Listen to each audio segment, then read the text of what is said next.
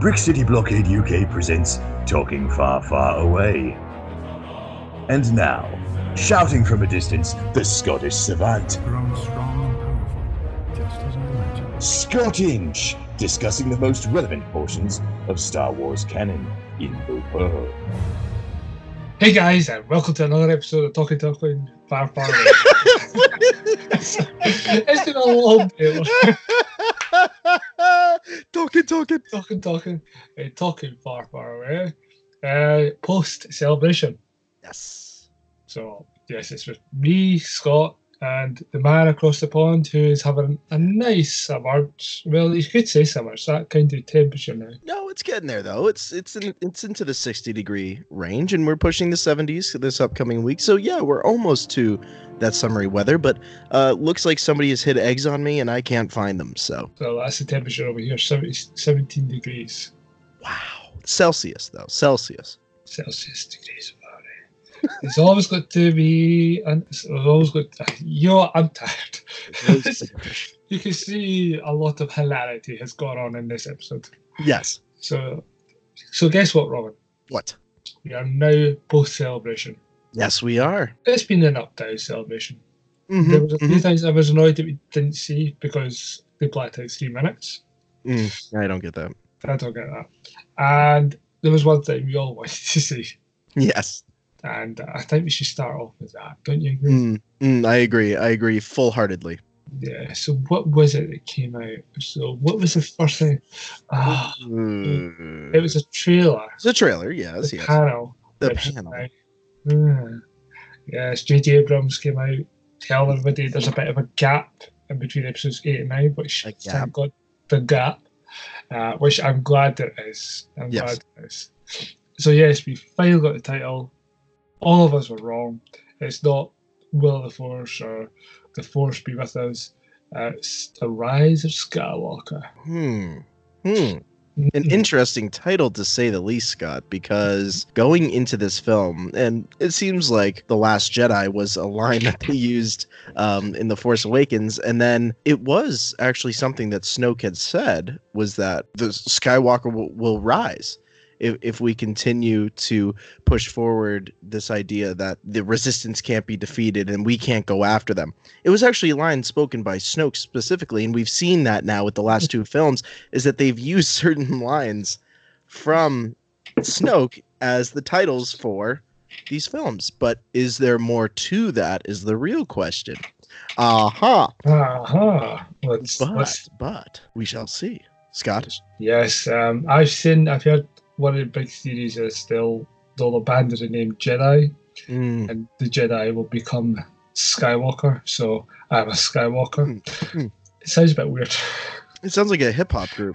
Yeah, we're the Skywalkers.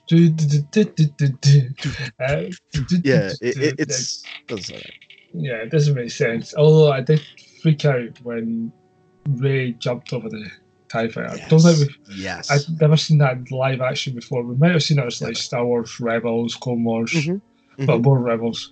But to see that, I was like, yeah, it was pretty breathtaking. It was breathtaking, and just the clips you saw. When we saw Lando in the Falcon again, that it hit you right in the chest, man. It did, and then just to see Leia, and I was like, that was an emotional scene, Leia, because you know that this is a cut scene from either episode 7 or 8, and they're using it in this movie, and you can tell it's quite good nowadays, because if you cut a scene like that back in the 70s, you couldn't really blue screen it, whereas now you could change the background to fit in where that character needs to be. Right. And you can kind of change some of the dialogue here and there if you do it so right true. Way. So it is possible. And then obviously you had the final scene with the second Death Star. I think it's the second Death Star. It has to be. I mean, it's not the first Death Star. There's no way the first Death Star could have crash landed on Yavin 4. It was too far away. It would have to crash. It's just impossible. The laugh. It was absolutely stunning hearing Ian McDiarmid do the laugh once again, and then having it be at the end of this trailer, and then who comes out right at the very end? It says, "Roll it again." So let's think about the Emperor here for a minute. So J.J. Abrams says that this movie is also to tie in both trilogies. well, all three trilogies. Yes. But then, is the overarching villain been all this time the Emperor? Now, if you look back to canon, the Emperor did have like a plan after he died on the Death Star, the second Death Star, and it was explored in Battlefield 2. It was explored in Shattered Empire.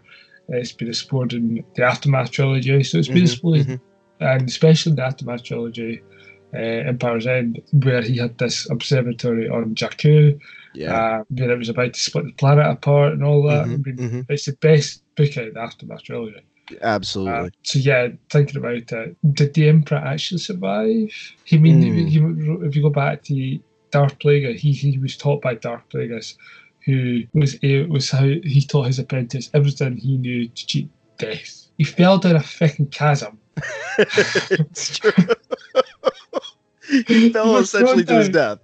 Yeah, so it's like, unless the Star Wars has now created some kind of transport technology, that's not feasible. It really isn't. It really isn't feasible. And I think amongst all of that, I think the one aspect of all this that a lot of people are maybe overlooking, but I've heard it a couple times on some other podcasts, is the possibility that the Emperor did not survive.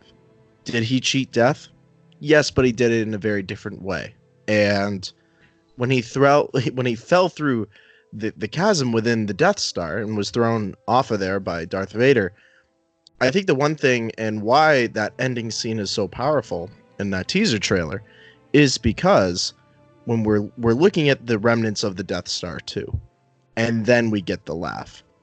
I personally think that the essence of Palpatine still resides within the Death Star 2, and that one section is calling to Rey. Because, and I've said this multiple times earlier on when the podcast first started with The Force Awakens, if you listen carefully to the scene on Starkiller Base between Kylo Ren and Rey, when he says, "I can teach you the ways of the Force," she hits a whole other magnitude when she comes out of that, what I would say is almost like a Force meditation. And she becomes much more powerful. She's queued up this almost dark side energy to be able to go back against Kylo Ren after showing no ability to be able to use the Force to its full capacity beforehand. She's starting to really learn her power. In that moment, if you listen carefully, I swear on my Star Wars fandom, there is a little bit of Palpatine that you can hear in one of those clips. If you go back and listen to it very carefully, I don't know. It's not him saying Rey, but it's him saying good. And I don't know if there's any truth to that. Maybe that's something that JJ just threw in there at the time. But if that has some connective tissue to Rey and this call to the Death Star 2 and its remnants, because something lies there, there's a lot of concept art. That was a piece of concept art for The Force Awakens, that the Death Star 2 remnants would be found somewhere. Let's see if JJ starts using those concepts and some of these magical Star Wars-isms, as I like to call them, in its true form. Yeah, I think, I can see where you're going with this. It could be it could be his. We never saw a dark side Force Ghost. No, it could be that as well. Yeah, but I don't know. Again, we all got the first bits of information out. That's right. We still, I mean, I've said this before, I think the market will be pretty much the same. There'll be behind the scenes. Yes. Real. I can't remember if this D23 is this year. I don't think it is. No, not this year. So if not, then they'll take Star Wars to sell Comic-Con to try and sell it more. Right. And by that time, they'll get more of the cast members out. True. Mark, Ian McDermott, you'll get them there. Because it's pretty much confirmed that Ian McDermott's going to be there. So yeah, I think we'll get a wee behind the scenes reel in the Monday Night Football. There's going to be they're going to attach something to one of the major sporting events coming up. Probably Monday Night Football or Americans know how to market their stuff when it comes to around the sports season, and they know what to attach it to be able to get the most out of it. So yeah, a Monday Night Football would probably gain the most attention with something like that. Give us a little bit more than what we've already received without giving too much. Yeah, I remember when Force Awakens came out, there was like a Chinese trailer, this trailer, that trailer. It did kind of spoil it, but you were kind of just getting the same clips again and again. Some like Avengers Endgame, you're not getting anything. You really are not. I'll spoil it all for you when I come out of cinema on There we Thursday go. morning. See what happens. Go for it. Yeah. See what happens. Yeah, you don't need to go and see it when I tell you what happens. That's true. That's true. So yeah, we got that. We got a new droid. What was it? I can't remember the droid's name. I cannot even remember the droid's name either, because the only one that stuck out to me the most was BB-8. So yeah, there's not much of R2 as well. no, and I'm wondering if there's a reason for there not being too much of R2. Yeah, I don't know whether he's. Yeah, I don't want them to destroy R2. I think it would fake up a lot of fans if they got rid of R2. But at the same time, R2 unit it's quite tricky to move a lot. Yeah. Whereas BB-8, you can pretty much move it quite quickly. The same with 3PO, because it's Anthony Daniels in the suit. The panel, I was texting you and I said, this is awkward. Yes, there was a certain level of awkward vibes to it, yes. Yeah, I'm not the first person to have mentioned it. The dealt with panel was a bit awkward. I didn't feel any buzz. Or was that just me? No, you're right. There was not necessarily a chemistry issue, but it was just the way that it flowed. I didn't feel that there was necessarily a format to it, or even to the extent of, it seems like everybody else came out blind to what it was going to happen on the panel, and they just kind of ran with it. I mean, it's not like the episode 7 panel where like everybody was up and excited and all. Right. There was it just felt awkward. I think also, like, we've had episode 8 or episode 7 panel where Mark Hamill's came out. And Mark Hamill was not at this one. Yeah, and you could tell something was off. It just felt off for some reason. When you got Anthony Daniels kind of starting up his one-man show again, you kind of got... And it's when Stephen Colbert asks Billy Dee Williams about how returning to Lando. He was like, Lando's been with me all this time. But people who don't watch the movies, I feel like we've already had Lando back. Back in 2015 when Lando came back. Yeah. Rebels. So to me, it's like, well, he's back on live action, but I feel we've had him back already, if you know what I mean. Right. He's already been residing in the canon since 2015, and he's been used in comic books. He's been in a film. You had Donald Glover play him in Solo. Yeah. So he's not a new concept to Star Wars. I think that it was just more for the hype of people at Celebration to be like, hey, he's here on stage. Hey, you know what I mean? It was a plot device used to kind of push forward the idea that Lando is in Episode 9, which makes sense from a marketing standpoint. But in terms of the fans, Lando's been around for us for some time now. We know this guy. He's a legend. He is a legend. He really is. Yeah. Again, there's someone put up like a picture of the older Hamill, older Carrie, Lando. Oh, that one gets me every time, man. It's just like, what a waste. It's just been wasted. I think that's the one thing about this point of this trilogy. It's been wasted not having them together. Yeah, I agree. I agree to a certain extent in terms of the original trilogy fans, the people that were there for 77 and through the 1980s. My dad has said it to me consistently. He's like, it's great to have Lando back, but I would have loved to have seen Han and Lando in the Falcon together with Chewie. He said that's the one thing that I think was a missed opportunity. Oh yeah, there's certain things that were missed opportunities. It seems like Episode 9 is also kind of like the trailer kind of united people after Episode 8. Yes. I took many discussions with people about Episode 8, and I'm just like, I hate some of it. I know, and that's a fair quality in terms. I think Episode 9 is going to do everything that it's supposed to do. I think because we're going back to JJ taking on this. Do I think JJ should have handled all 3 films? I know this is a side conversation. I think to a certain extent, yes, but I like the idea of him kind of stepping away for the middle film and kind of doing his own thing, kind of like what Kasdan did with Empire Strikes Back with George. George let Kasdan really take a control of the story within episode what was that, episode 5. I just feel if JJ had stayed with and directed all 3 and written all 3, I don't think 8 would have been what it was. I think there would have been more of a time jump. Interesting. Okay, I've heard that before too, so that's a really good insightful. So we'll just need to wait to see what Episode 9 comes out. Episode 9 brings us with not too long to wait now. I know. We're getting Yeah. really, really close. Because we're heading into summer, so we'll come out of summer, we'll come out Comic-Con season. Man, it's going to be The hype busy. is going to build very quickly for this because they needed to with Yeah. everything else that they're marketing. That was Friday. Was there anything else on Friday? I can't remember. No, there wasn't. There really wasn't. Episode 9 was the Friday event. Yeah. And then Saturday, finally, we got something about Jedi. What was it? Jedi Order? Fallen Order from EA, yeah. Yeah. Played by who I think is a brilliant Joker. Is it Cameron McGonaghan? Yeah, Cameron, yeah. I was shocked. I didn't see it when I watched the trailer and I recognised that guy. It wasn't until they brought him out of stage. I was like, crap, it's it's Joker. Because he plays a brilliant... In Gotham, yeah. He does a great job. Oh, he's in the final episode of Gotham, which I cannot wait to see. I'm gutted because it's over next week, but I cannot wait to see his version of the final incarnation of the Joker. Yeah, Gotham. He's brilliant, and I cannot wait to play this game. I've already pre-ordered the deluxe edition. Nice. Yeah, so I said that to Ross yesterday, the other day, and he's like, "But how do you know what's going to be in it?" I'm just like, I just want the deluxe. I've been waiting for a Star Wars game for so long. Yes, yes.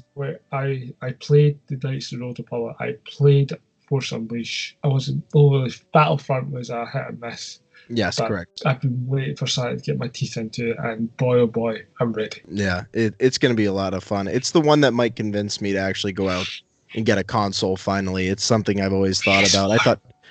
I know. I've been trying to tell the rest of the crew that they're trying to get me on Xbox, but I'm a Sony guy. I'm a PlayStation guy. So it looks like I'll be heading that direction. But it was Battlefront 2 for me that I thought, okay, this might be the one. And then I was like, no, I'm hearing mixed things about it. I'm not going to do this just yet until I know there's a game associated with it. And I think the Spider-Man game is enough too to get me hooked on the idea of getting a console as well. So between Jedi Fallen Order and that, it's going to happen. And Red Dead Redemption 2. Yes, correct. So it's going to happen this time around. And I think the one cool thing about Jedi Fallen Order, and it's funny because I was sitting at Celebration Lancaster and he came out on stage, Cameron did, and the first thing I thought was, oh my goodness, Scott Inch must be having a field day with this thing right now. Really? Because I thought about our conversations about Gotham before, and I was like, they said, from Gotham, you might recognize him from this TV series. And the other thing I thought about, Scott, and I have to ask you this, is because of Mark Hamill's connection with the character of Joker. Do we think that maybe Mark Hamill heard of this project called Jedi Fallen Order and maybe went to Cameron at one point and said something? Because I don't know why I have a funny feeling because of the connections between Star Wars and the Joker suddenly. I don't know how that started to form, but there seems to be these correlations that happen. And I wanted to ask a very hardcore Gotham fan about that.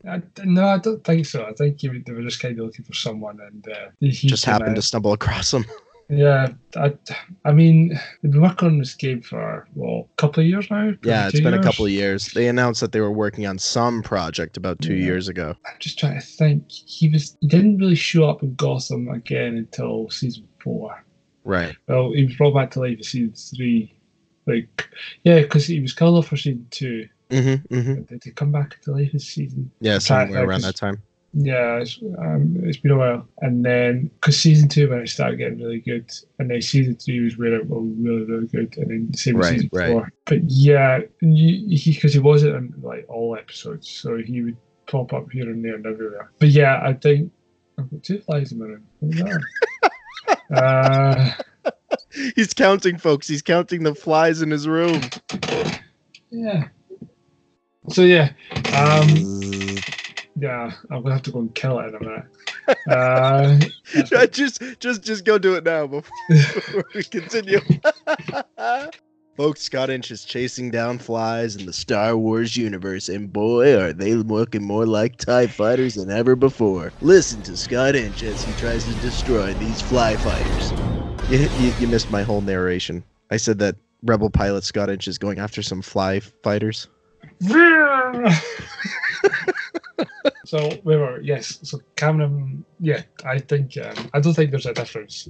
Gotcha. Connection there, but I think he's going to be really good. The story is amazing. Yeah, storyline is fantastic. I'm starting to think how many young Jedi princes the Order 66. You're right. Is this character going to die again? It's one of these things. This is the problem. It's great, but it's one of the problems.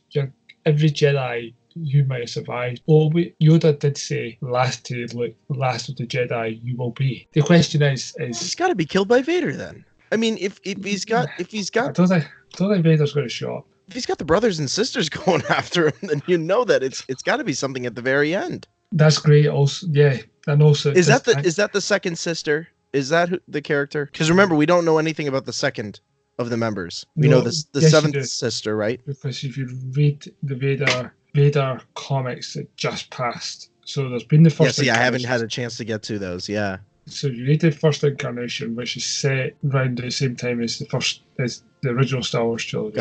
Gotcha.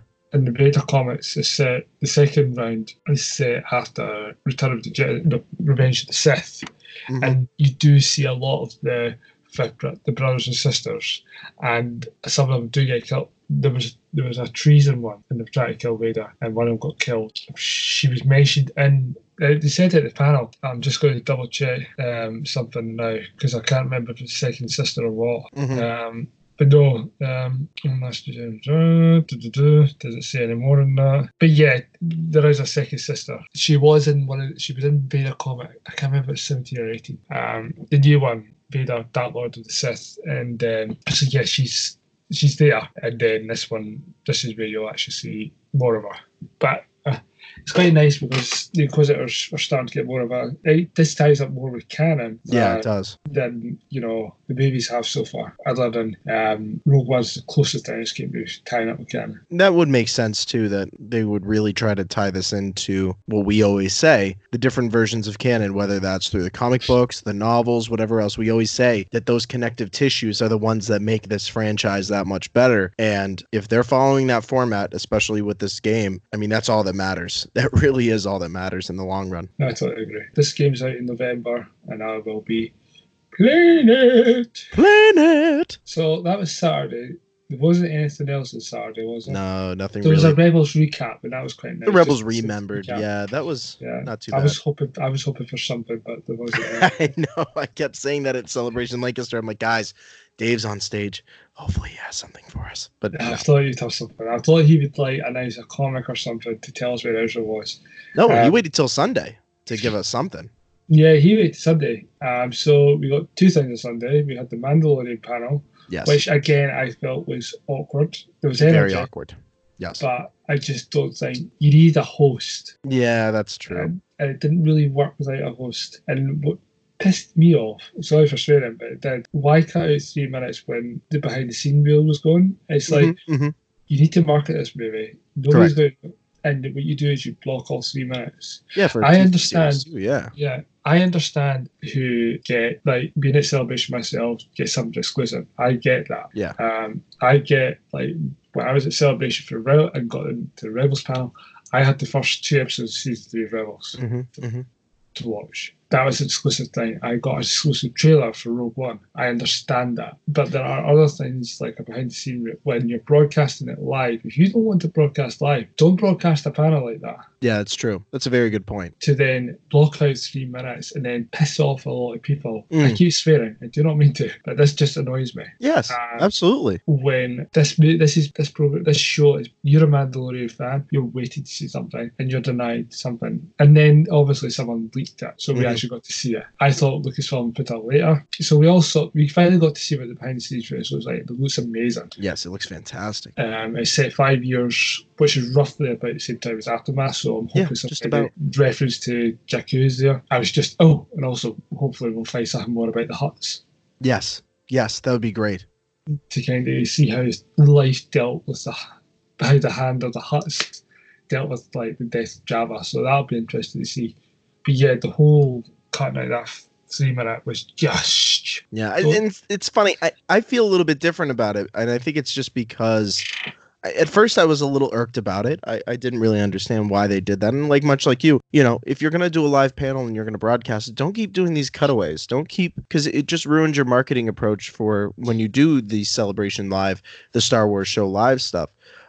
It can take away from it. And Andy and Anthony and the rest of the crew did a fantastic job. But I think when it came to specifically the live panels, I think that they missed it a little bit here and there. And of course, Amy Ratcliffe did a wonderful job with the Rebels Remembered one. So I'm not really critical of that because there are some really great ones. But Doug Chang's Phantom Menace one was absolutely fantastic, looking at the artwork behind it. But specifically when it comes to The Mandalorian, I wasn't too upset about it because number one, I knew that something would probably leak. It wasn't going to take long for something to be out. And then again, number two, where Lucasfilm is very quick to jump on getting rid of these videos from online if they haven't approved them, they still haven't touched any of those yet. So it's almost like they relied on the fans in the room to market this film to the rest of the fans, which can be a sin and a good thing at the same time. It's a very, very difficult thing to try to master because sometimes too much information gets out. So I think in the case of this panel, where I am in your camp in many ways, a little irked and I will say pissed off about them specifically cutting away from it. At the same time, I'm also like, well, you know what? Did I end up getting what I wanted? Yes, I did. I wish I had it in a cleaner format, but I ended up getting it. Yeah, I totally agree with you there. It was just like, there's been a lot over the years from special Comic Cons where you get to see the leaked footage, and it's just, I'd like to have seen like a night like yourself, a nice clean footage. You know, I could look over it in detail. You know, I mean, I quite like the fact they did show you how they're doing the ship, and I do appreciate models. Oh, big time. I appreciate it. I think you get more detail on a model than you do on a computer-generated ship. I mean, Star Wars, like even when sci-fi was getting done, it was all done in models. There was something real about it being done in models as well. You felt it was real. You know? It does. I mean, that's why, like, Star Trek and all that, like, when you see the models, you think, oh my God, that looks real. Even though you knew it was all lights underneath and all, but it just had some feel to it. Right. You know, you can see the paintwork and you can see like little details in that. You know, whereas now computer-generated images, it's all done and you're kind of, well, we can blow them up, but it's all CGI. Whereas I just miss like the detail and I mean. This is completely different, like not Star Wars related, but when Star Trek Generations came out, what they did was they built a huge saucer section because they were destroying the Enterprise D. Right. And then they brought it, what they did was they built a big, like, crash landing planet outside. Yeah. And they actually done a whole rig of, like, seeing the Enterprise saucer crash into this. But it was right. Okay. And to me, that's amazing because you're actually seeing it. It's not a computer, like, oh, well, you know what I mean? It kind of takes away from it a little bit, yeah. Yeah, whereas this one you can actually see like they were damaging this model. So yeah, and it just made it more detailed. Yeah, I agree. And the funny thing about The Mandalorian, looking at the release clip by the fan from Celebration, is number one, this film had a very 80s feel to it. This TV series had a very 80s feel to it. It felt like George Lucas. Yeah. Clint Eastwood sort of thing. Yeah, very much so. And the cool thing about it too is it felt like a fan developed it. And I think even Jon Favreau said that at the panel. He was like, this thing isn't going to really feel like a film or a Lucasfilm, like heavily produced CGI product. It's going to feel like Star Wars fan film, but to the next extent, to the point of you're going to be transported to a galaxy far, far away. You're going to get to know this character very well. At the same time, too, what I really liked about it is it reminded me a lot of Rogue One. There were a lot of aspects of it that kind of pulled me back to Gareth Edwards and to some of the tones that he wanted to have. Those darker tones in the Star Wars universe that we've kind of been missing more recently. And I think that this is going to be a well-executed television series that I think a lot of Star Wars fans are going to remember for a long time. Excellent. You have done well, So we had the Mandalorian panel and then jumped to the Clone Wars panel a few years later. I was excited for that. Me too. We've got some really great clips. Boy, oh boy, I cannot wait. I had to get this cleared up right, but it's 3 stories over 12 episodes. So first Yes. 4, 1 episode, 1 story. Right, so that's fine. I'm fine with that because you can't really tell anymore because you are kind of now getting close to episode. The one thing I was confused by was they're saying it was season 6. I'm like, well, no, it's season 7. It's more season 7, yeah. Yeah, because like what do you call it? The lost episodes, right? Yeah, because I got it on Blu-ray. That's more, I would say, season 6. Yes, correct. I talked to Andrew about that too on Words of the Wills, and we were like, where does this fall? Like, how are they going to pair this up? And you're right. It really is more of a season 7 than it is a season 6. I'm looking forward to it. The thing I was thinking about is when you see Anakin and Ahsoka on Mandalore, well, going to Mandalore. Yes. The thing that got me was I was thinking about the Ahsoka novel because that kind of starts there. Yes. Correct. So and I was just like, this is, you can see Clone Wars and Ahsoka novel start to link together. I cannot wait to see it. We've got some really great clip. The one thing that got me, and I was like, was hearing that Ray Park is back again to play Maul, and they've actually, and what they've done is they've actually motion captured the fight. I think that's amazing. I cannot wait to watch that. This is also technology that I think they've kind of been working on for in terms of animated products too. I mean, maybe this is something that Filoni's going to explore more, is the idea of having the original actor or actress come back, do the mocap, and then have the other person do the voiceover to the mocap, and then go through the animation process, which is pretty cool and is something that I'm sure ILM wants to do more of going forward, however they want to, or however they see fit for that. But I agree with you. I think that that's the one part that really captured my attention the most, was the idea of Ray Park coming back, doing the mocap, and then Mr. Witwer coming in, Sam Witwer, and doing Maul again, and knowing that he fought Ahsoka, and just the line too, like he was expecting more Obi-Wan, but it ended up being her. So it shows you how she got her lightsabers. Yes, correct. So it ties into Rebels. It was just bits there, like you just seen that fight, you can see the actual movements, and it's just like, I just can't wait. That's the one part. Cannot wait. Yeah, I think the only reason they did it was they wanted a really good fight. You had to do it mocap. So I don't know how they're going to do the fight, but I hope the final episode starts off with a Coruscant battle for Revenge of the Sith. It has to. It would have to.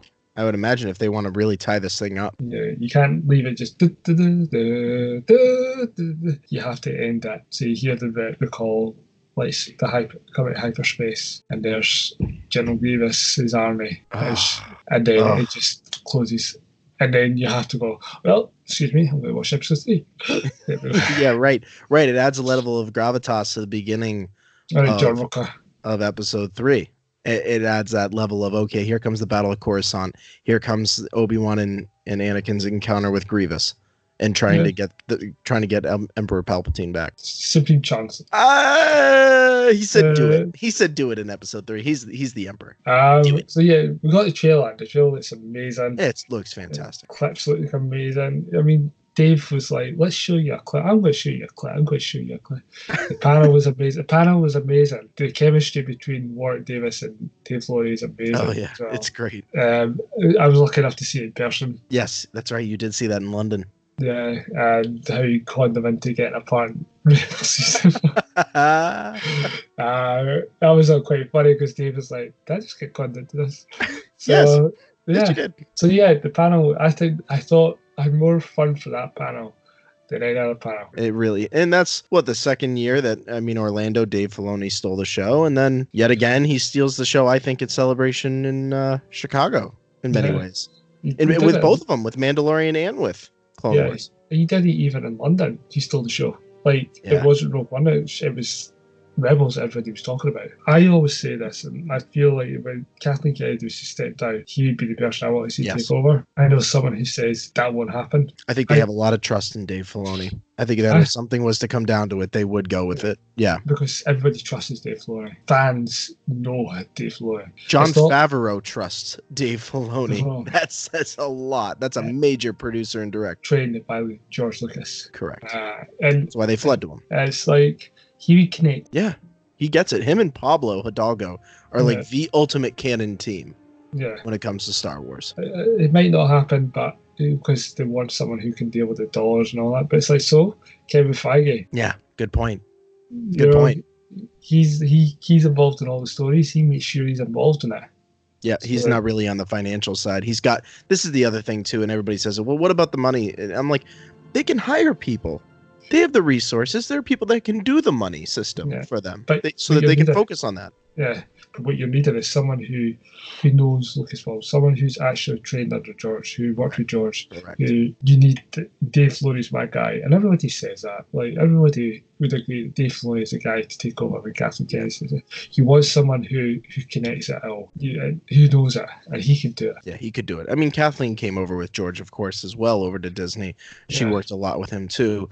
But at some point, you put out so much product that even I would do this, and I think anybody would. You just put out so much product, and your name's been associated with the company for so long that you say, okay, now it's time for me to step into a different realm. Now it's time for me to be in a different part of the company. I think Bob Iger looks at Kathleen Kennedy very highly and probably would like her much higher up in Disney other than just at Lucasfilm. Yeah, to be honest, I think he wants her part of his core team, just with everything happening with the parks and the marketing side and everything else. So where everybody's like, well, then Kathleen Kennedy will just go away. No, Kathleen Kennedy will launch herself higher into the Disney Corporation in terms of a job, and then Dave Filoni will come in and take over the Lucasfilm operations. Kathleen Kennedy won't leave it, but she'll definitely be a part of the team in a different way. And I don't like, I'm going to say this, my final thing on it, but everybody's like, well, what is that going to do for the product? What will the transfer of power be like? It's like, well, it's Disney. There is no transfer of power because there's no need to put a focus on it. Everything flows as tight as ever at Lucasfilm and Disney. So there's no concern for that whatsoever. Lucas and a doll. So yeah, that was pretty much like this Clone Wars panel and our thoughts on Dave Filoni, the god of Star Wars. Yes. So that was what, day 4? Even though there wasn't really anything on day 1. Really wasn't anything Thursday at all. It was more of like fans getting together, the podcast stage stuff. So our friends from Unmistakably Star Wars and a bunch of other podcasts that I could list here. Resistance Broadcast, Collider, they all had their panels on the Thursday. So they all had a lot of fun with that. And then the last day, day 5, we had the Phantom Menace panel. I never caught that because I was working. I caught a little bit of it, and the one part that I did catch was Ahmad Best coming out to the fans, which was absolutely wonderful to see. And no matter how we feel about Jar Jar, it was much needed for the character, and I felt so happy for Ahmad Best coming out because now he's essentially worked his way back in to the Star Wars fandom. No matter how many negative Nancys will say what they want to say, he is a part of the Star Wars family. He did play a character in a Star Wars film. Yeah. That was very, I will say, was quite a bit of supplement for the storyline from the prequels. He played some important parts. Yeah, he gave the Emperor the power. And not a lot of people talk about that. He was really a justified character when it came to allowing the Emperor to do what he needed to do. Indeed. That's really all that came out of that panel. I mean, you didn't have Liam Neeson. You didn't have well, that was the thing about it. That was the thing about it. You didn't have the big 3: Liam Neeson, Ewan McGregor, and Natalie Portman. Yeah, and it's Ewan. I was very surprised that Ewan was not at it. Yeah, and that's the one. Yeah. It's like you can't really do a panel like that without. You can actually. But I just felt, for Star Wars Celebration, you should have had at least a message. You had a message from George Lucas, but you didn't really get a message from Ewan McGregor, Liam Neeson, Natalie Portman. And as much as you think about Natalie Portman, whether she phoned it in episode 3 or not, that's up for debate. She still embraces the idea of playing Padme. She's made fun of it multiple times on Saturday Night Live in interviews. she always kind of reflects back on it, even though she said it kind of pulled at her career a little bit, overall. But she's won an Oscar, has she not? Yeah, absolutely. Yeah. So she's got the talent and drive. Yeah. I don't think it never, I don't personally believe it ever really affected her that much, but a message from her would have meant a lot to the Star Wars fandom. It was just that time, but it felt weird that you didn't have those big three. Diemut made a joke about he thought that was the end of the Emperor. Oh well, maybe it is, and then made a slight joke. I'm not so sure about that. I'm not sure about that. And then you had the closing ceremony, which I think dragged on a bit. When I was at the closing ceremony, it was only half an hour. Yeah, I know. This dragged on for ages. And what I was annoyed at was when they announced who it was. I know, for the poor man over there in the UK. I thought for sure we're going to announce Europe. I thought for sure. Because it's been twice in America. But then I calculated that it was 6 or 7 years, or about 6 to 10 years before it was from London back to London. Yep. So I'm not expecting it to come back to London anytime soon. What do you announce next year? What do you announce? You have no movie in production. You've got episode 9, but nothing else in production. You don't have, Mandalorian will just be finished in its season. You will have Clone Wars is nothing. This is what you can only announce. You either announce what's coming up in the movies, announce the cast who's going to be playing if it's an Old Republic. You either announce who Resistance will probably come back to their third season. Cassian Andor. To me, you should have kept that. I think the funny thing about Anaheim 2020, and to be honest with you, I've been already working out the side so that at least I can get out there and maybe some of the other Brick City Blockade folks can get out there, because it's well overdue for the podcast network to make its way out to Star Wars Celebration. Of course, Mr. Inch there. Hey, if it comes to London the year after that, Scott's going to be the mainstay of Star Wars Celebration. You can put me up at a fancy hotel. We'll get it all covered for you. The one thing that I do expect is we're going to get something more about the Benioff and Weiss. We're going to get something more about Rian Johnson's. We're going to get some more stuff, whether it's a Kenobi film or some other kind of spin-off film. I think they've got something planned like a Rogue One. They have to have at least 3 or 4 main staple products to be able to go into Celebration 2020 and say, this is what we're marketing to you, the fans, this year. I don't think it's going to be 5 days. I think you're looking at a Friday, Saturday, Sunday conference. Yeah. In Anaheim. And to be honest with you, I think based on however much product they can have to market, I don't see this celebration in 2020 being that expensive to go to. I think that they're going to lower their price point, and I think that they're going to offer a little bit more of an affordable experience for Star Wars fans because of Galaxy's Edge and because of other places that are going to be opening up around that time. They want to have a package deal. Was it a mistake to have it over 5 days? I think 5 days was too much, and I think that they have to reconsider the lottery system for a lot of these panels because they could have filled those rooms a lot more than what they were. I haven't heard. I saw a lot of people. I saw some complaints about it, especially people who were outside in the snow. Yes, I saw those pictures as well. No, that's not right. We're not going to be negative Nazis over this, but was it the right place to have Star Wars Celebration? No. That was quite quick. No, I've been arguing that for a long time, yeah. It was a weird choice. I think a lot of people didn't understand the choice. It's hard to say that they're going to change the way that they do things with the lottery system because the unfortunate thing, I think, for a lot of fans, and it's worked for Disney. It has. They've been able to accomplish what they want. And just to leave it on this note, but I think heading into Anaheim 2020, it's a much better facility to have Star Wars Celebration because they've already had it there. They know that facility well enough. They know the Anaheim Convention Center. WonderCon is out there. They know what that's like, and they know the capacity in which they have to work in. And Anaheim, if they choose April again, is a beautiful place to be in. It is warm. It's sunny half the time. It's going to be a lot easier on the fans, I feel, because they're going to have a lot more options in terms of whether they have to stand outside or I think in terms of capacity, they're going to be allowed to let more people in. Another place in the UK to have it would be at Birmingham. Yeah, Birmingham. Yeah, they have Birmingham, MCM Birmingham, right? And NEC. Okay. I went there last year for the Star Trek convention. Yes.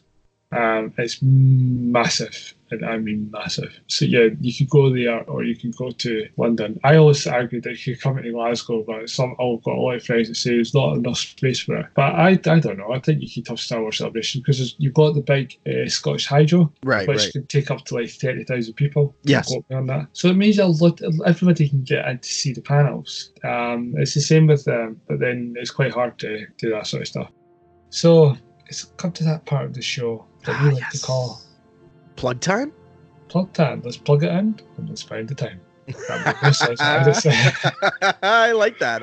That works. It does. So, Mr. Robin Volt, where can the good people find you all over the world? They can find me in the United States of America in New Hampshire, and also on Twitter at Mr. Vote Tweets, Instagram at The Official Vote, www.brickcityblockade.com, Patreon to support the network, TeePublic to rock the network, and Starlight Children's Foundation, a Galaxy of Joy program, bringing smiles to kids' faces every cent at a time. That must be record time that I've done that. Mr. Scott Inch, how about yourself? You can find me in the UK and near Edinburgh, somewhere in Edinburgh. And you can find me on Facebook at Scottinge and on Twitter at Scottinge85.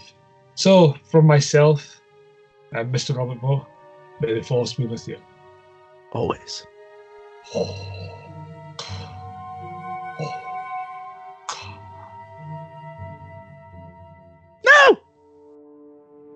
No!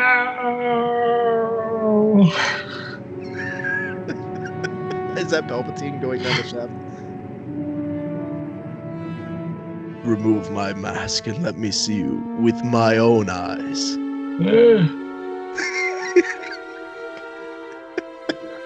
That actually kind of looks like the actor.